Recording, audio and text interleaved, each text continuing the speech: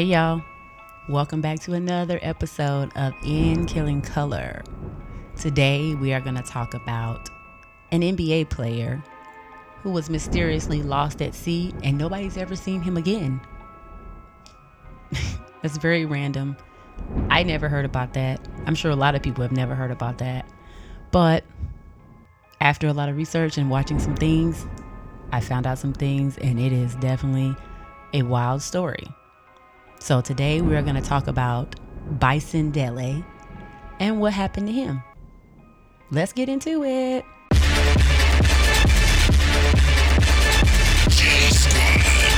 These are their stories.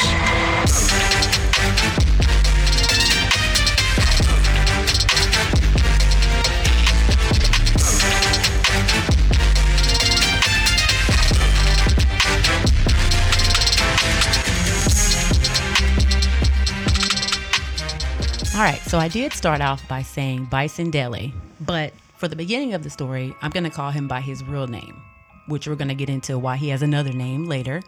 But his name was Brian Williams. And Brian Williams was born on Easter Sunday, April the 6th, 1969 in Fresno, California. He was the second son, remember I said that for later, the second son of Patricia Phillips and of singer Eugene Williams of the Platters. Do y'all remember the group The Platters? If not, that's who Frankie Lyman, Holly Berry girl played. She was in The Platters. But anyway, he was the son of those two. And now Patricia divorced him, remarried somebody, and raised her and her two boys until Brian was in the junior in high school and they got a divorce. Now, it is something to note that Brian was of African American and Cherokee descent. I'll tell you why later.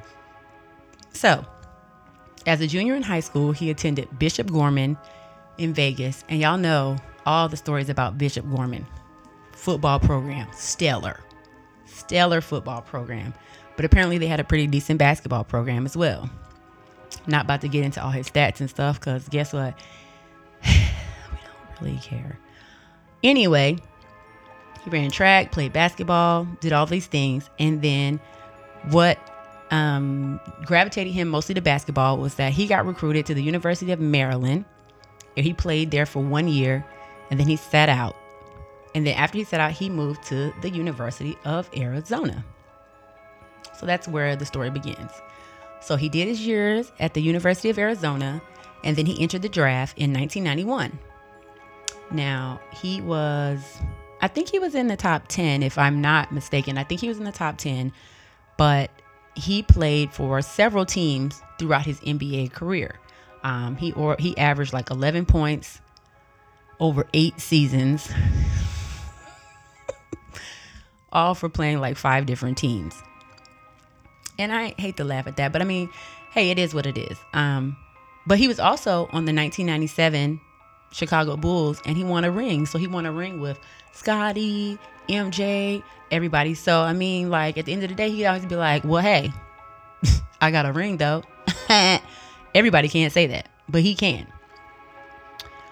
And also, it's also a point to note that he was suffering from, I guess, mental illness. Not sure if it was like depression, mania, anxiety, something, but he did suffer from a lot of things. He would be out at a party with like friends and people, and he was never really into the whole like, let's go out to the club, get wild, He was more of like a laid back chill, but he would kind of chill out. So in 1998, he changed his name from Brian Williams to Bison Dele, and he did that to pay homage, to pay tribute to his Cherokee heritage. That's all right with me. And that same year, at the age of 30, he decided to retire from the NBA, and he left a $36 million contract on the table. $36 million. He was like, fuck that. I don't care about none of that. It's giving mental illness. It's giving, my mental is worth more than these coins. If a lot of athletes paid attention to that, it'd probably be a lot of different things going on in the world, but we not We're going to talk about that on this here podcast. So now, 3 years later, he was unalived at sea by his own brother. By his own brother. Same mama, same daddy. It ain't giving half, it's giving whole. So let's get into why his brother murdered him and how everything just kind of fell into place. So when he first got drafted, he got drafted to the Orlando Magic, and they thought like so highly of him. Like he was like amazing. Like when he played for Arizona, he was great. And like I said earlier, he was the 10th pick in the draft. And they just were so like, yay, you know, but he didn't get to play a lot. And he only made about 9 points through his rookie year. All right. So after a drop in his playing time of his second year in Orlando, Williams decided to go and play for the Denver Nuggets. And at that year, he averaged 8 points per game. It's still not giving mad points, but okay. So after 2 years there, he moved on and went to the Clippers. All right. So that year turned out to be his best year, where he averaged about 15.8 games and did 7.6 rebounds. Okay, not mad at that. Unfortunately, there was a contract dispute with the Clippers, and he didn't play the remainder of the season. Then after that, he got a call from the Bulls, went to the Bulls, got on the team with MJ, got that ring. All right, so he was there. So, you know, he had got a reputation of not wanting to stay in a place too long. And it was just, he was just kind of like all over the place, which, I mean, I'm not mad at that. Like, if you can bounce off somewhere and get a coin, hey, I'm not mad at that. Really, I'm not mad at that. So, like I said, in 1998, he decided to change his name. And then he played under that name under his final season, when he just was averaging maybe about 10 points per game. Now, before the start of the 1999 season, he was 30 years old, and he was the highest paid player on the Detroit Pistons. And he shocked everybody. Like I said, when he decided he had about 5 years left on his contract. He said, fuck that, I'm out. And he left for $36.45 million. Now, for me, it's giving like, hey, like I said, my mental health is way more important than dribbling this ball up and down the court. I would rather have a peace of mind and not be stressed out about this team, these points, this image. I'm just going to live my life and do what I got to do. And so everybody was kind of like, oh my God, like, why you do that? Da-da-da. He was like, hey, don't even worry about it, because I don't give a shit. So you shouldn't either. And at that point, he didn't give a shit. He didn't miss basketball at all. He started traveling. He was enjoying his life. He went to Europe and ran with the Bulls. And around that time, supposedly he was dating the material girl, Madonna. Nobody wants to talk about that, but you know, Madonna was out here dating the boys. Madonna was dating him. Madonna had dated Dennis Rodman. Apparently Madonna had dated, never mind, because I forgot. But Madonna was out here dating these basketball players, but he wasn't even really like too much interested in dating Madonna like that either. He did get to meet someone while he was at a party. He met this lady, and they were in a good relationship. Her name was Serena Carlin. She was an ex-model, and they had a really great, like, passionate, loving relationship, and he was really happy with her. She had told her friends that, hey, we're getting ready to go sail the seas and just travel on the world for like 6 months. And her friends were like, yes, girl, that sounds amazing. Like, who wouldn't want to say, fuck everything, get on a catamaran and just be on the ocean with the man you love? Everybody want to do that. So in the year of 2000, him and Serena went to Tahiti, and he bought a 55-foot catamaran, and he named it Hakuna Matata. Now, we all know what Hakuna Matata means. It means no worries. So he didn't have no worries. And then one day he was like, hey, we're just about to make a trip to Hawaii. So they were going to go from Tahiti to Hawaii with their boat. Now, we must note that we have a brother. His brother's name is Kevin Williams. Now, Kevin and Bison had a really, really tumultuous relationship because growing up, it was almost like a comparison of the two. Bison had the athletic prowess. Kevin did not. Bison went to school for the sports. Kevin kind of just went for the educational route. And then it got to the point where, Bison decided to look after his brother and take care of him and, just give him money and like, hey, fuck it. My brother in the league, he making his money. I'm about to get on the money train. I'm about to go. All right. So let's fast forward to July of 2002.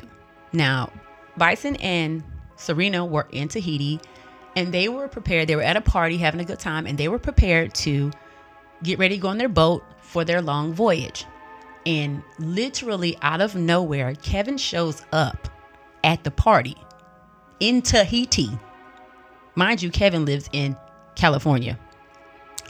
So he shows up to the party in Tahiti and it's like, dang, bro, what you doing here? He's like, oh, hey, yeah, cool. Like, he gonna be happy to see his brother because that's what he does. Like, that's his brother. So Serena was so happy to see him because she was like, oh, here's your brother. We're going to chill. And then Bison decides to invite his brother on this excursion with them. And Bison kind of thought that his brother wasn't going to do it. But his brother was like, hell yeah, I don't want to go home anyway.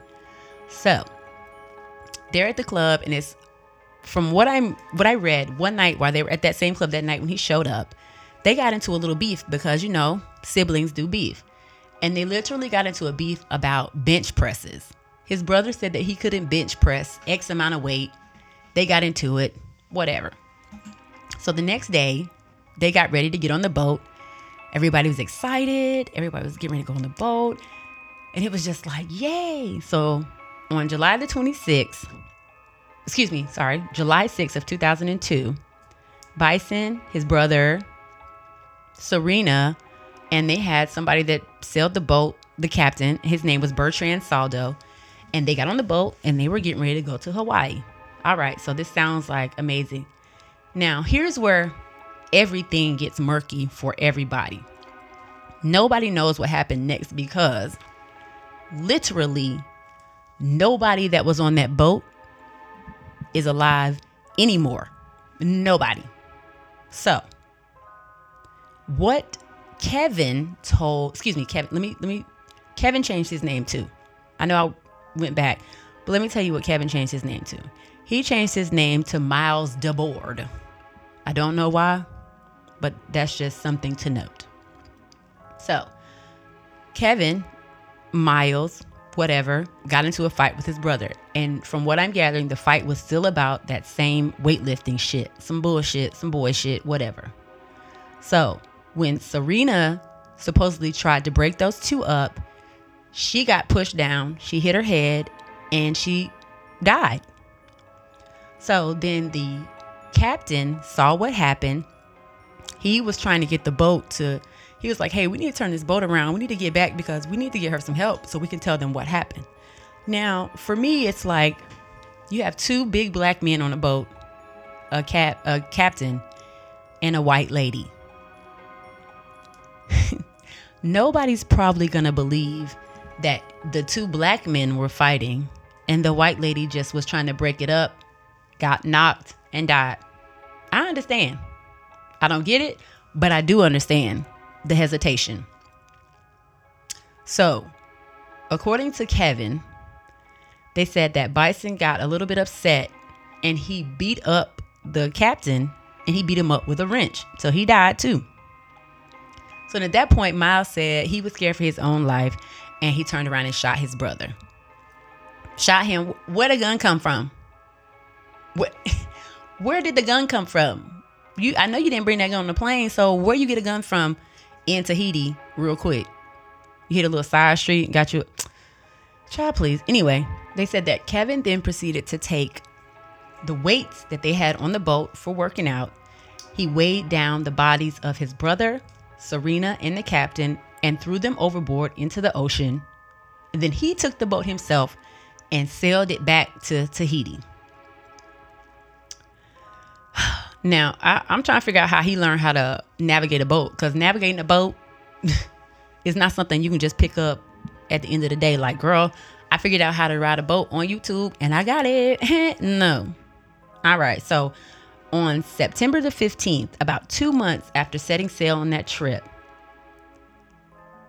the family had started trying to figure out what was going on, because nobody had heard. Serena's family nor Bison's mama and them had heard anything from them in about 2 weeks. So everybody was kind of like, what is going on? Where are they? Where are they? And nobody knew. So he decided to take the boat back to Tahiti. He got on the plane, came back to the United States, took some insulin, overdosed himself on insulin, went into a diabetic coma, and he died on September the 28th. And the bodies of those other 3 people were never, ever, ever, ever found. So, what it's giving is he's saying that he shot his brother in self-defense.